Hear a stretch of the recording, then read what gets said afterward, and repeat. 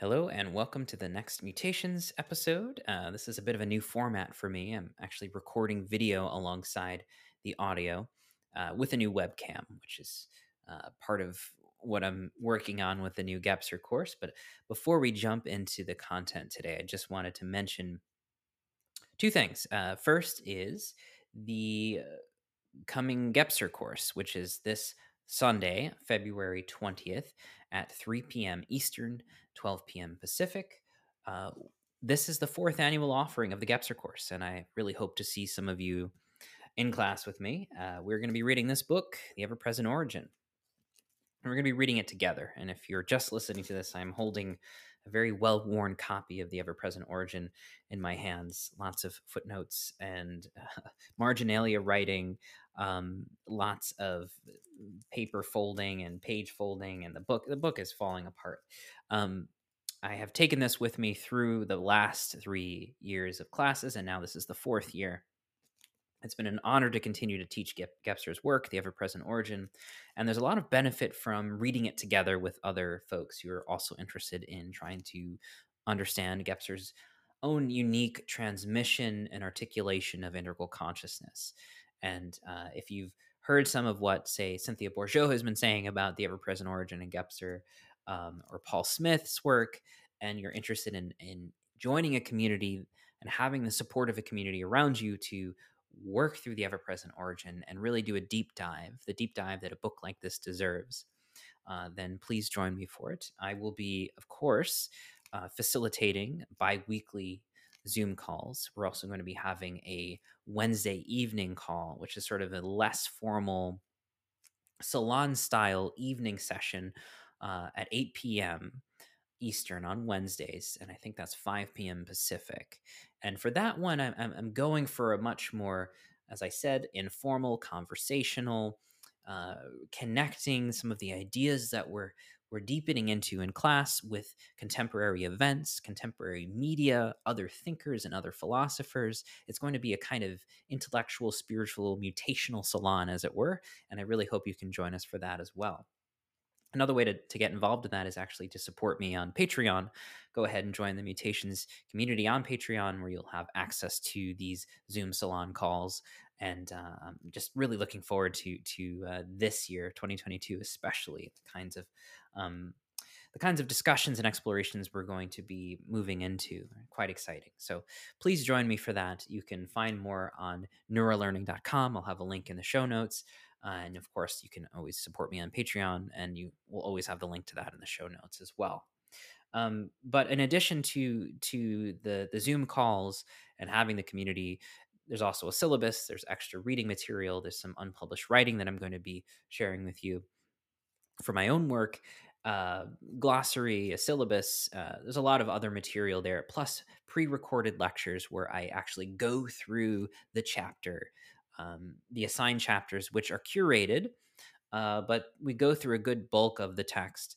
And I have also a backlog of pre-recorded sessions that go over any of the chapters in EPO. So I'm also going to be re-recording a few of those lectures as well, just because of the updated context. So there's a lot of material. It's a very rich course. It's materially dense. There's different ways to go through it, and I really recommend it. It seems to be quite a space, as far as my students tell me, of exploration, mutual learning, and certainly a kind of deepening into this aesthetic, relational, as Nora Basin would say, a kind of mutual transcontextual learning space where there's a lot of cohering around some of these ideas, and discovering it all together. I think is the point I'm getting at here. Every year is a different class, and there's a different cohort, obviously, that make it into a unique experience. So I hope you join me for the 2022 one.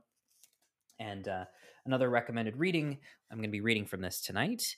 If you're joining me for this episode drop and video, you're seeing me holding up my book, Seeing Through the World, with Gepser's portrait by the brilliant Ernestina Bunjevec. Um, so I'm going to be assigning this book as a companion read to Ever Present Origin, as it was intended to be. So you'll have that as well. So at any rate, I hope you do join me for the class. It's going to be fantastic, I am sure. And there's a lot of students who are returning for their second or third, or some of them fourth year, which is almost unbelievable. Um, but Ever Present Origin and Gepser is certainly, it's certainly a text you have to return to. It's not a once over. It's more like Jung or Hillman, or some of the great 20th century writers that have to be returned to again and again and engaged with differently whenever you do. So, all that being said, uh, thank you for your support. If you need access to the class, if you can't necessarily register for the registration price, that is by no means a way to a reason to walk away. Please reach out to me, send me a DM, send me a message, and I will hook you up, because I don't want to turn anybody away from this course. I think as many folks who are involved in reading with the cohort every year, the better. Um, so please send me a note. Let me know if you need a registration link or pay what you can model. That's also perfectly fine, especially in these times. So, all right. Now, in terms of this episode, uh, I kind of generated it off the cuff in terms of past couple of days, a few different conversations. And figure this is going to be called something along the lines of um, uh, three theses on liminality or something along something like that. Um, my friend Joe Lightfoot has coined this description for our communities, our circles, as the liminal web. And I think, like any term that comes up, I have playfully engaged with it, uh, ironically engaged with it, but I haven't seriously picked it up in terms of, is this how we want to describe ourselves, or not? And I'm not necessarily going to answer that question. I think it's much more fruitful um, to play with the idea and see how each of us articulate what that actually might mean, how it might be rephrased, or if it's necessarily uh, who we want to be identified with, right? If there are certain members of the liminal web that we don't feel particularly comfortable with, and if they say something, that means we get in entangled in by association, right? So there's a lot of reasons to be cautious about fully leaning into that term, but just for the heck of it, tonight I'm going to be doing kind of exactly that, in terms of leaning into liminality as a theme. How would I understand liminality? How would Mutations as a podcast, as a community, as myself as a thinker, informed by integral philosophy and Gepserian thought, understand liminality? How do I come to that term, let alone the liminal web? But first of all, liminality. And so here's three readings, three theses on liminality. The first would be, I think any discussion about liminality has to, first of all, understand the word itself, meaning a threshold, right? Uh, a kind of threshold space, a border or a boundary, right? The edge of something. But threshold, particularly, threshold implies not a wall necessarily as something that you can't pass through, but something in which you can in some way engage with and mediate to pass through to another place. So there's a transitional element in here. There's an implication of threshold, and as I mentioned recently to a friend, limb, as a word, is an interesting kind of aside or adjacency to liminality. It's kind of the contour of light on the horizon. So there's this implication here, this the constellation of meaning and images that show up, of thresholds, of horizons that are dimly lit either by dusk or dawn, right? And something in which we must pass through or pass over. Liminality. Now, the idea of liminality is something that is not particularly new to the term liminal web. This has been described for many years, most recently in the works of, say, my friend and colleague Zach Stein from Perspectiva and the Conciliance Project. Um, Liminality in Zach's description is this time between worlds, that we inhabit a time between worlds. Zach's particular emphasis is education, but the idea, I think, is informed from um, similar context and understanding, whether it's integral theory or William Erwin Thompson's work, this sense in which cultural transformation is occurring, and that we can really and ought to really look at history, these moments of passing through thresholds, right? Passing through worldview transformations. What can we learn from those past contexts, and how do we apply them today? Because we are in such a time as this. So, a time between worlds, a time between times, different epochs, right? Um, so the images and the historical context of liminality really has to be brought in here. Um, when I'm thinking about liminality, I'm also thinking about uh, the Gebser's terminology for this, which has more to do with some similar etymological roots. I'm thinking of a particular poem that he wrote, a poem for the dead, um, something that Aaron Cheek had translated a fragment from, and the line goes, to paraphrase: "In these walls, which seem immovable to you, are full of transformation." And Aaron brings up a few ways in which etymologically Wend has a relationship with Wanlung, which wall and transformation are connected, right? In the Germanic language, and if you go further back, Wend and the other German roots for wall have to do with more of a kind of bent stick, a hedge, as it were, a thatched wall, something that is more root-like and branch-like and supple. Uh, Something like a hedge that is alive and is a threshold, is a boundary, but it's also a place in which one place becomes another, right? And it's also a place in which lots of little critters live. So I like to think again of this threshold, and these I'm bringing up etymology, I'm bringing up images um, to set the context, images of borders and horizons, transitional times.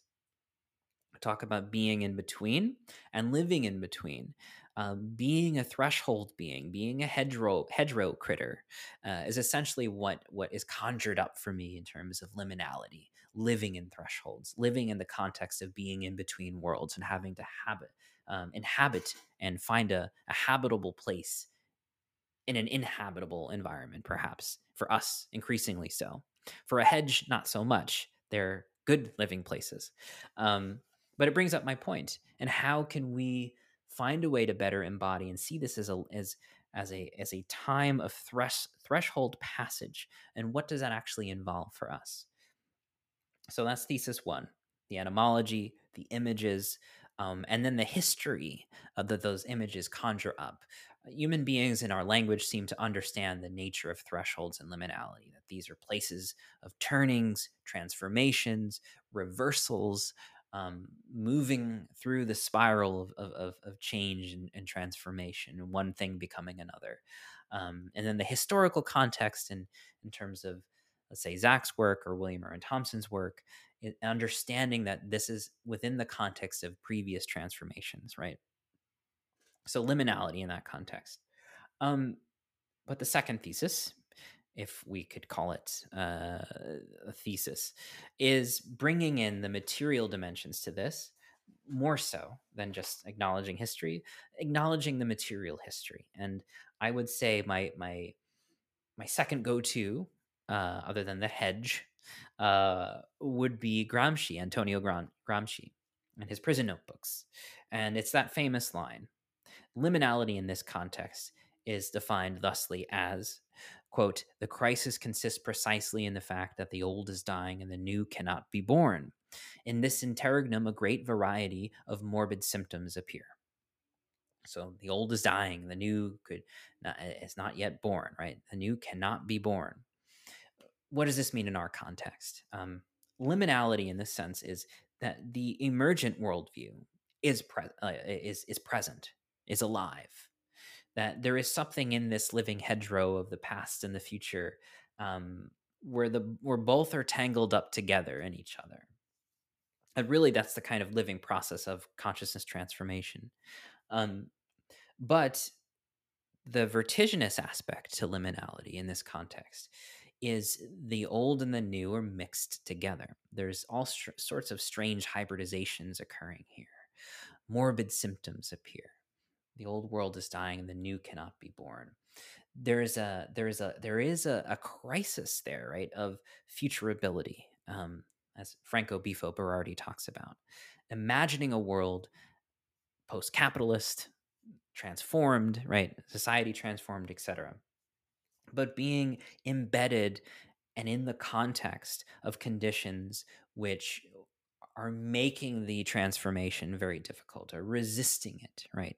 And finding those conditions in ourselves, we are divided beings, we are liminal beings that are still attempting to figure out the new that wishes to be born in us and working against our own rebirth, right? Working against our own transformation. This is also our context, right? So the interregnum of the old and the new via Gramsci, for me, is a very important context for liminality. And everything that goes in context with Gramsci is of course, the context of struggling with capitalism, right? Struggling with our material histories and reimagining our societies materially. That ties back a little bit to Zach in the sense of history. Uh, but Gramsci in the context of um, recognizing and being an understanding material history is intimately related with understanding material future, right? The material past and the material future. Having that material grounding in the socioeconomic and the structural and the ways in which we're making it difficult for ourselves to reimagine the world, we have to be literate in the sense of our material histories and the ideological and economic and deeper structural factors that make it very difficult that um, in that vertiginous sense uh, make it difficult to identify the old and the new. The old co-opts the new. The old adapts the new to itself. It folds it back in. It attempts to persist. It attempts to have continuity, even though it is already transforming, even though it is being transformed by the realities it is unleashing and crashing into. In our context, the planetary, right? Industrial capitalism crashing into biospheric realities. Um, the Industrial Revolution and colonization, unleashing these planetary realities, or initiating many of them while not able to master them, right? Initiating and unleashing the forces of technological revolution and evolution, speed and rapidity of capital, intensities of time, but not being able to master them, right? So there's this terrible interregnum that we exist in. That is liminality as well, right? And we have to be grounded in that material transformation of our society and of our civilization if we want to really identify ourselves as liminal. And in this sense, we have a whole history of writers, Gramsci included, that were attempting to articulate this sense of being liminal, right? Um, in this hyperbolic way of thinking for a moment, Gramsci is a liminal web thinker. In that context, he's talking about reimagining civilization and culture and economics, et cetera, and being kind of stuck in the threshold. Um, so, thesis number 2, material history, interregnum as metaphor for liminality. That's important for me. 3 is more of the same, but it's unpacked a bit more from the consciousness studies angle, and that's through Gebser. And I'll have a second quote for you from Gebser here. If I could just get this open for you in my document. So this is from Gebser's uh, later chapter in Ever Present Origin. We will be discussing this in class, by the way. But Gebser has his own way of articulating this, and it's very similar to Gramsci. He says, a further complicating circumstance in the realization of our stated task is inherent in the natural condition of our epoch. Since a restructuration of our form of realization is now taking place, all of its manifestations are Janus-faced. On the one hand, they are still bound to the consciousness structure in force until now, which, to the extent that it is deficient, is now threatening to collapse. Sounds familiar. Yet they are already indebted to the new, yet only gradually emerging consciousness structure, which is in process of formation. As a consequence, a certain confusion comes to the fore because the weakened foundations of the old manner of thinking are not yet sufficiently counterbalanced by the consolidation of the new mode of perception. That last line is important, right? The confusion is arising because the old manner of thinking, the old worldview, the old story, the old time, game A, whatever we are articulating it in our particular communities, is weakening. Its foundations are cracked.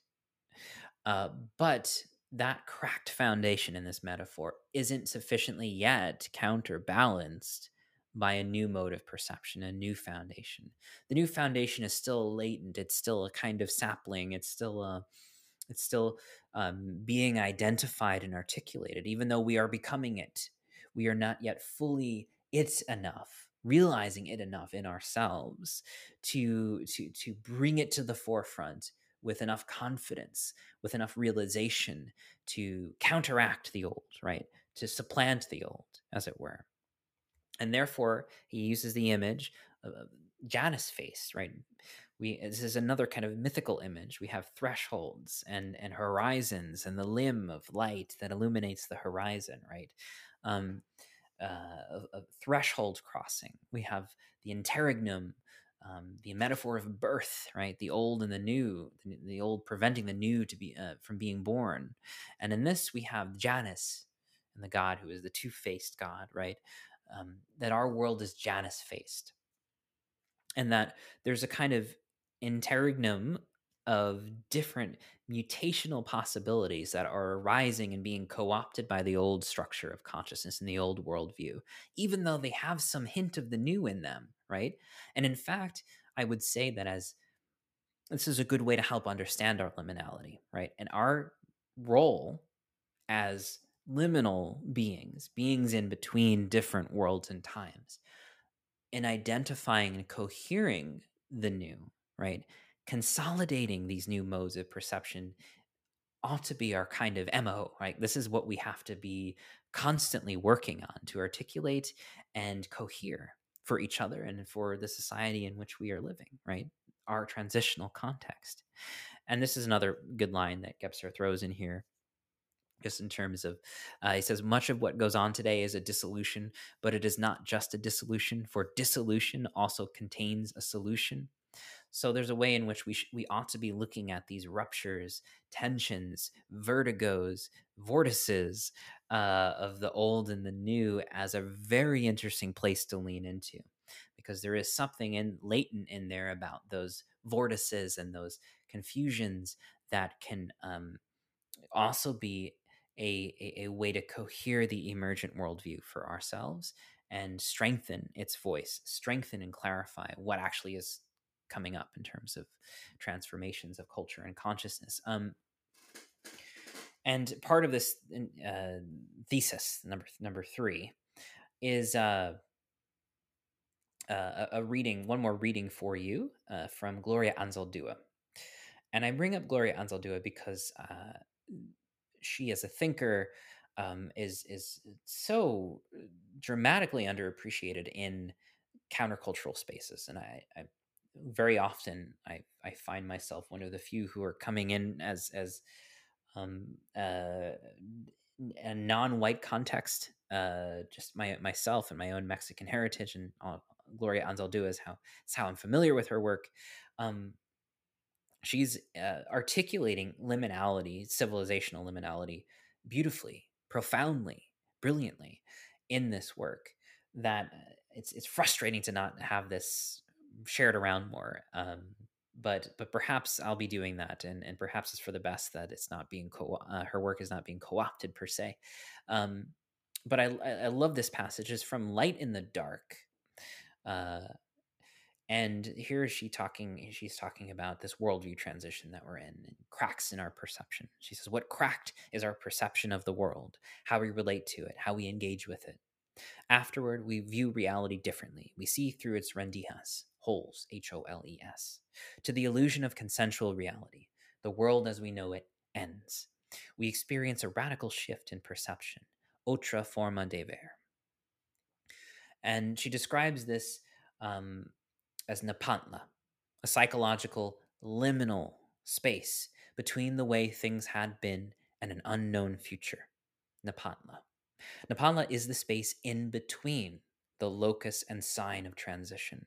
In Nepantla, we realize that realities clash. Authority figures of the various groups demand contradictory commitments, and we and others have failed living up to idealized goals.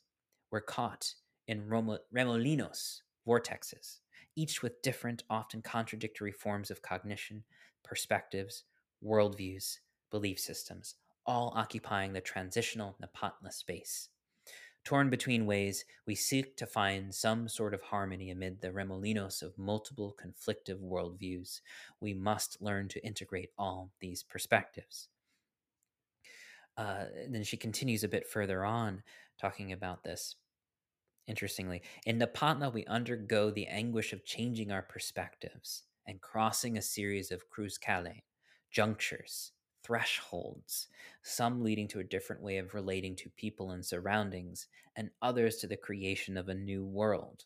Nepantleras, such as artistas, activistas, help us mediate these transitions, help us make the crossings, and guide us through the transformation process, a process I call conocimiento. She also invokes the image, another mythical image of Coyohuaki. Coyohuaki is the goddess, the moon, who goes, of course, through that waxing and waning of dismemberment and violence and then regeneration. And this move between dissolution and solution, between atomization and fragmentation and then regeneration, is another image for the remaking of the world that we are undergoing today, presently. Um, there is a word for this or a description that she uses, and she calls this the Coyohuaki imperative. And as Nepantleras, right, living in Nepantla, living in this liminal time, and being Nepantleras, the function, and she mentions artists, she mentions activists, she uses the word mediate um, through this process, conocimiento, right? It's a transformational process. And we, as liminal agents working in between worlds, our role is to help that transformational process along, both in ourselves, in our communities, in relationship with each other, and the world as a whole. Easier said than done, of course. But she also describes this as the Coyohuaki imperative, right? An ethical imperative of our time. And I bring that up, I guess, last as the conclusion of these three theses because of how powerful and coherent and clear her articulation of the Coyohuaki imperative and being Napantleras is, not only for myself, but also how it brings up that this is not something that is um, merely contemporaneous, right? Something that the West has finally discovered, sure, that everyone is involved in this process of transition at this point, but that many different cultures and communities have gone through the endings of worlds as a process of these forces of colonization and capitalism and in the industrial revolution, right? Worlds have been ending, right? That this planetary transition that we're identifying as present has been going on for hundreds of years. Um, and I think this is an important context to bring up, as William Gibson brings up, that the future is not evenly distributed, right? It's already here, it's just not evenly distributed. And I would say this liminal context, this transition between worldviews, is already here, and it has been here, it just hasn't been evenly distributed. And in some ways, this means that cultures that have dealt with the processes of colonization, the destruction of worldviews, are living in the future. This is kind of a play of meaning that Nick Estes has for his book. We are your future, I believe it's called, about North American Indigenous justice and struggles for justice. There is a sense in which the move at whatever going into, right, the processes of colonization have thrown other communities and societies into the future in that sense. They've already been in liminal spaces and zones and finding ways to live in those hedgerows, um, in those very inhospitable hedgerows between worlds.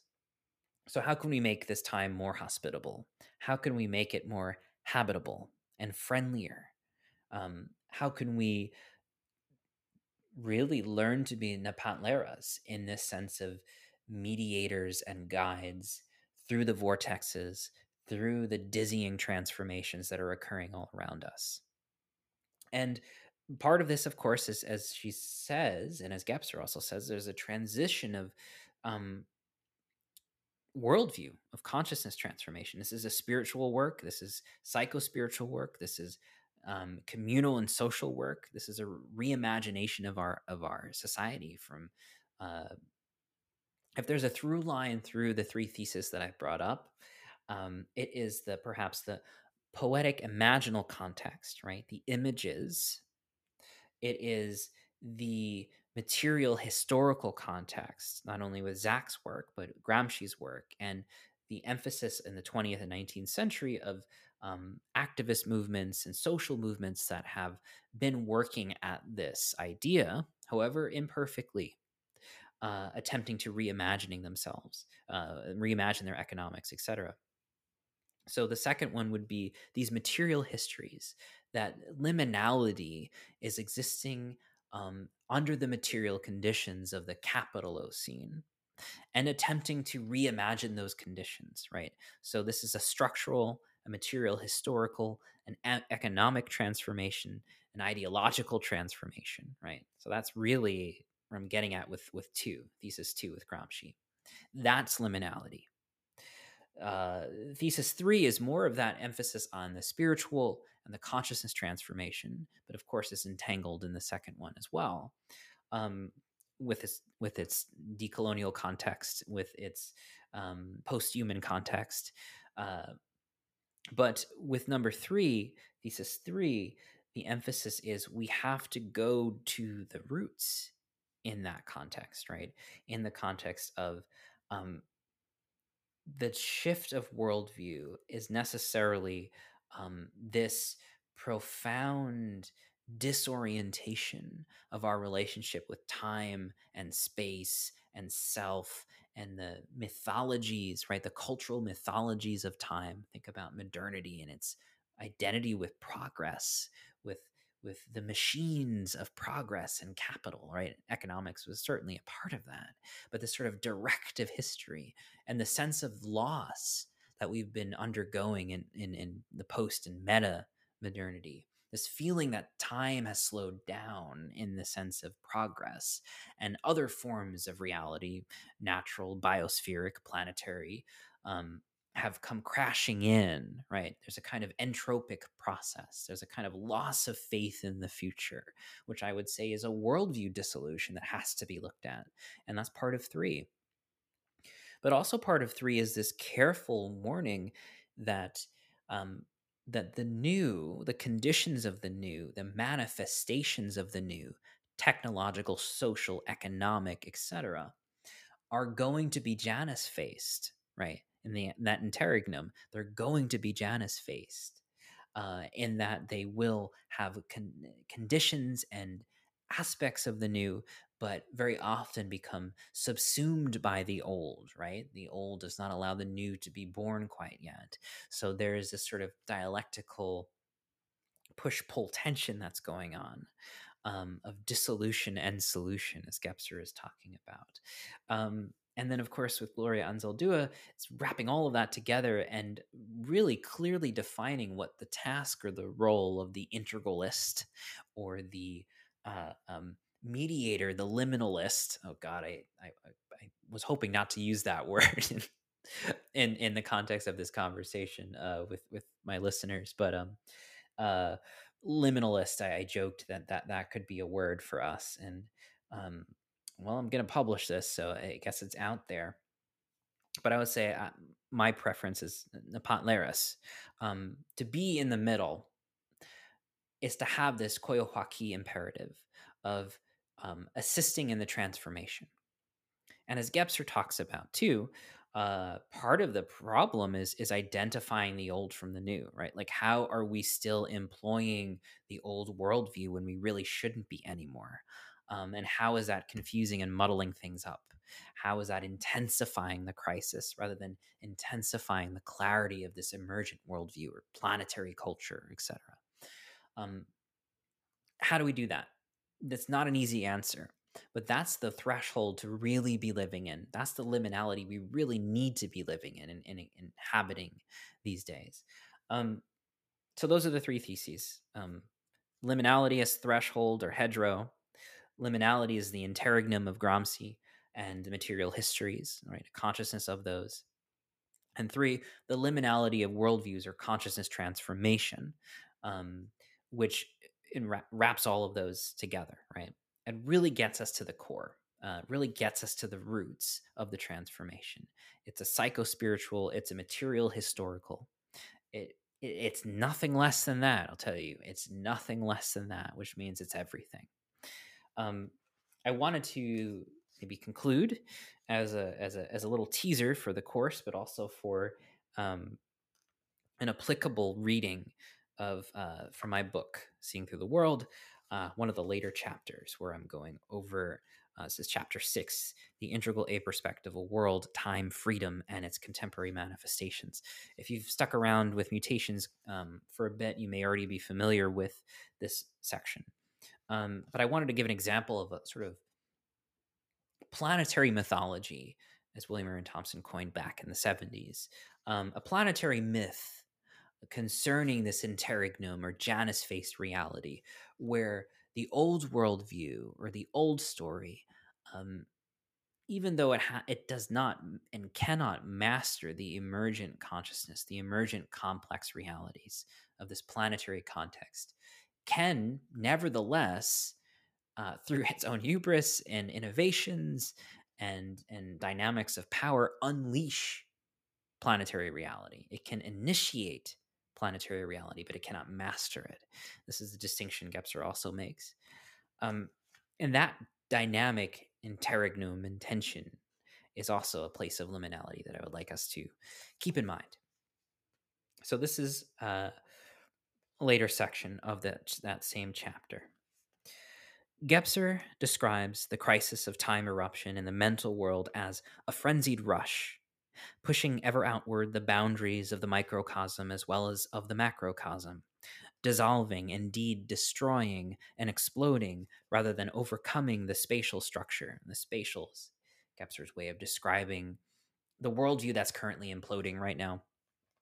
Cartesian, industrial, technological, secular, colonial, spatial, expansionist, right? All of that kind of constellation of the modernist world, which for all of the benefits it's given us in terms of contemporary science and the scientific method, it has also brought these other dimensions as well, of course. For the late philosopher Paul Virilio, the signature of technological modernity is in its dromology, its speed. Imagine a motorcycle racing down a superhighway of the future, traveling so fast it becomes a streak of light zipping into the horizon, which is not the stars, not the sky above, but the electric lights of the megacity below. The city is Neo Tokyo, and this is Akira. Reading that now, I'm realizing how that sounds like a Twilight Zone episode opening. The city is Neo Tokyo, and this is Akira.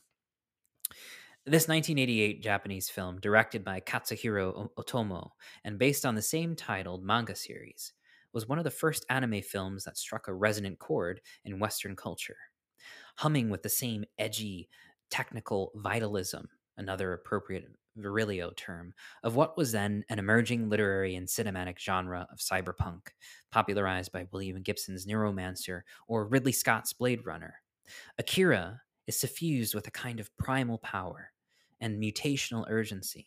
It's a word that some of you may be familiar with from one of my more recent essays. Mutations, imagination, and future ability. A mutational urgency in everything from its entrancing percussive soundtrack to its depiction of a hypertrophied post-apocalyptic industrialism. Foreboding chants enunciate the coming of a new consciousness for our anti hero, Tetsuo, a young member of a Neo Tokyo biker gang who, during a high speed chase, crashes his bike into a child with psychic powers. As Virilio notes, speed is the signature note of the machine's power. But when we invented the automobile, we also invented the crash. And this is another emphasis here. When we're looking at modernity in the old world view, speed is really one of the um, and the machine as a kind of secular icon, right?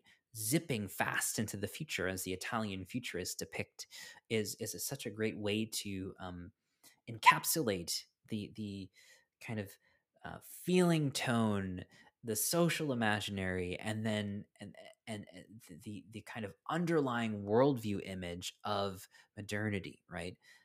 The machine that has mastered space and is attempting to master and overcome time.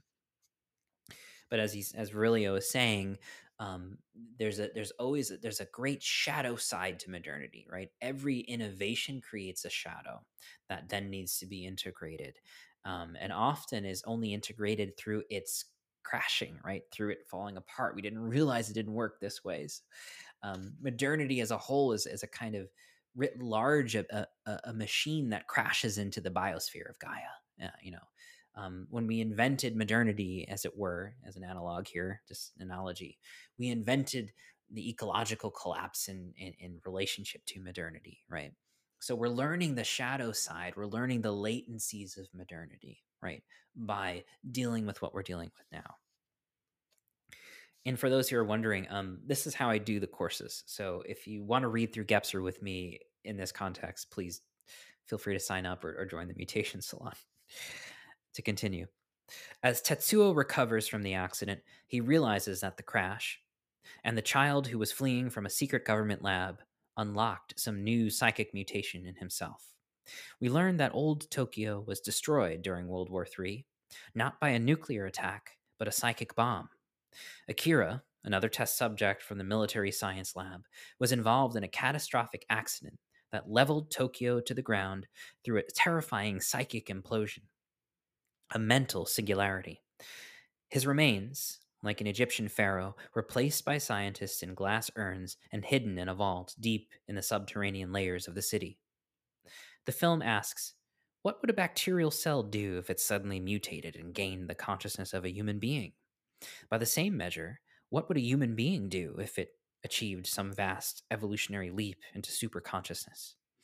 Would we be able to wield such power without destroying ourselves? Toward the end of the film, Tetsuo has completely lost control of his newfound power. While fighting against the military and his friend Kaneda, he has regenerated his arm through a body horror assemblage of wires and machine detritus. His new arm writhes like a band of snakes, all mesh and wire, seeming to have a will of its own, and hinting to us that Tetsuo's powers are truly out of control, a motif echoed in the 1989 cyberpunk horror film Tetsuo the Iron Man. In the movie's finale, certainly infamous in cinema history for its shocking body horror, Tetsuo's hypertrophied ego, hypertrophied, right? Too big, too expanded, overdone. Hypertrophied ego cannot contain his consciousness mutation any longer. He inflates like a dying star into what looks like a giant baby. Flesh oozes like an octopus out of water, and tentacled arms writhe about in all directions. Tetsuo cries for help. He is at last undone by his own power. At this scene, one thinks of Kubrick's parallel film 2001: A Space Odyssey and David Bowman's Star Child. But Tetsuo has yet to make the evolutionary leap into the new consciousness. However, just like Bowman, Tetsuo has an evolutionary midwife who makes an appearance and guides him through to the other side of the singularity. Akira materializes just in time to take Tetsuo into a new dimension. It is worth noting that the boy, Akira, is depicted as a luminescent and transparent human body. The city of Neo Tokyo is saved, and the final scene moves us through to a cosmic light, perhaps another Big Bang, with Tetsuo's voice exclaiming from the void in cosmic jubilee, "I am Tetsuo." As a film, Akira functions as what William Irwin Thompson describes as a planetary mythology, a singular distillation of what is happening collectively in consciousness and culture. Like Gepser's image of the crowned prince of Crete, so perfectly expressing the move from the magic to the mythic, right? The magic to the mythic structures of consciousness. I won't unpack it right now. You can take the course for that, or maybe ask me during a mutation salon. Perhaps like no other film, Akira concretizes the Janus faced ambiguity of the perspectival world and its unleashing of time, the upending and overwhelming energy of the integral achronon as a power that cannot be mastered either by the hypertrophied ego or the spatializing mental structure.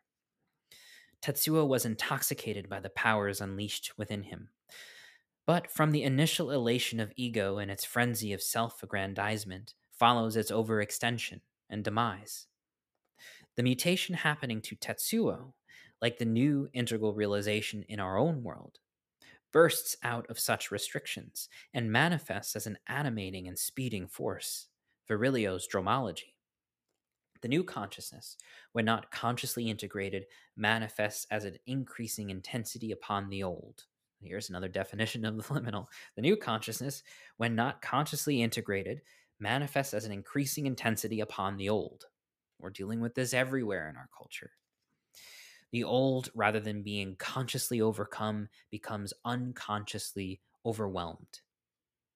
The image of Neo Tokyo, with its runaway forces of technological evolution, time eruption, and consciousness intensification, is an image of our world, a myth concerning the birth of planetary culture and the Homo integer. Right? Homo integer, the integral human. So that's from Seeing Through the World. And I feel it sums up this context of liminality for us and being in that interregnum between worldviews, unleashing the powers and conditions which destroy our own worldview because we cannot master them, and requiring us to move into a different relationship with the very forces that we are unleashing in the negative sense, but also in the constructive and the emergent and the regenerative sense. And that's where, of course, Anzaldúa comes in so strongly for me in the sense of um, the conocimiento, the imperative that she talks about, the koyohaki imperative to regenerate, right? To aid in the assistance of this passage through this threshold, through this liminality, to aid in the transformation of worldview. To be, in a certain sense, in this metaphor, like Akira is for Tetsuo, to aid in that transformation. Unfortunately for us, we have to be the liminalist. I use the word again. Liminalist mediators between worldviews, and we are the folks who are undergoing this crisis, of being completely hapless with technological disruption, economic momentum, right? Like there's this dragging of feet to do anything. Like look at COP26 in any kind of dramatic, transformative way that's needed right now.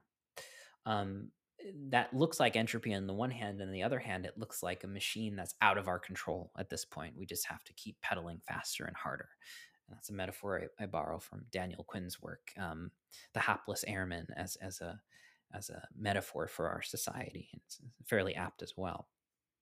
So all of these things circle through my mind when we end up talking about liminality, the material, historical, economic transformation, the consciousness, ontological, spiritual transformation, and then this sort of mythic imaginal transformation, which the image of threshold really conjures up. I think all of the other examples bring in some kind of image, whether it's Janus or Koyohaki or a planetary myth like Akira,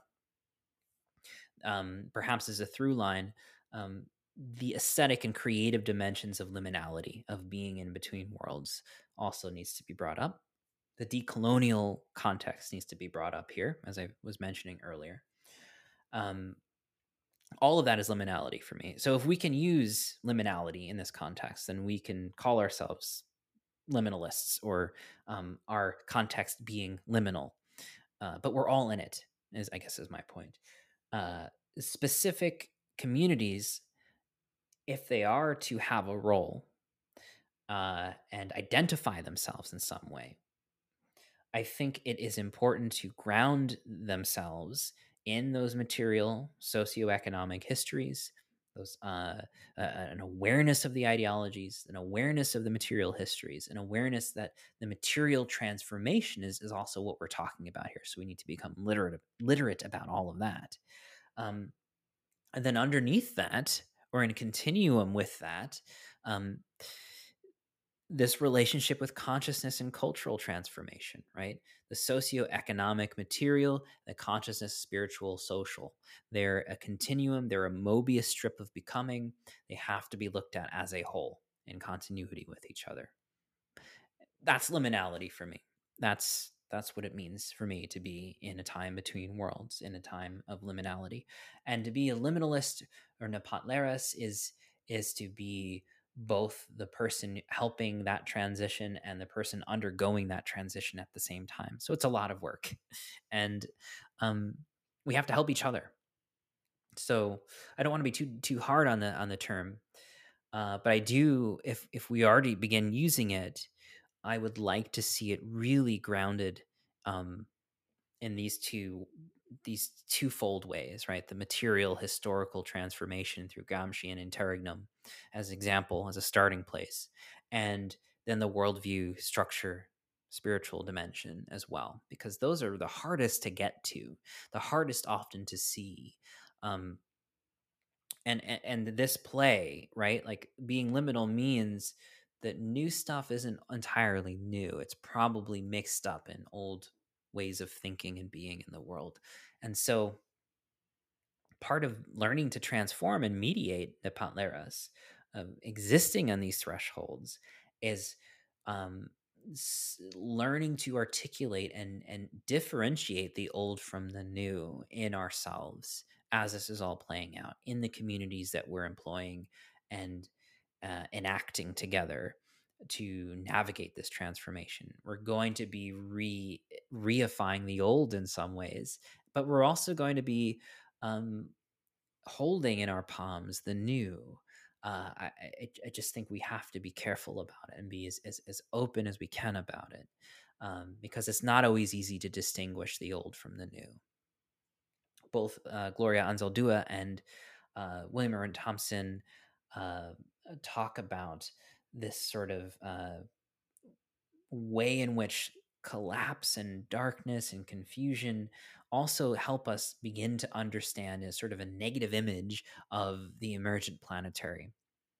And Anzaldúa uses vortices or vortexes in a similar way that Marshall McLuhan uses the vortex when he's talking about Edgar Allan Poe's Maelstrom poem, right? And it uses that as a metaphor, right? To be in the maelstrom, to be in the vortex, to be in the storm, is really to be navigating this time between worlds.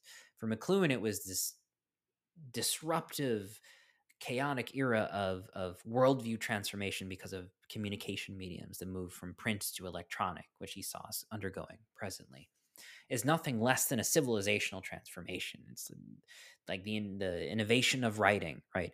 Um, it's that world overturning, and these are very disruptive times.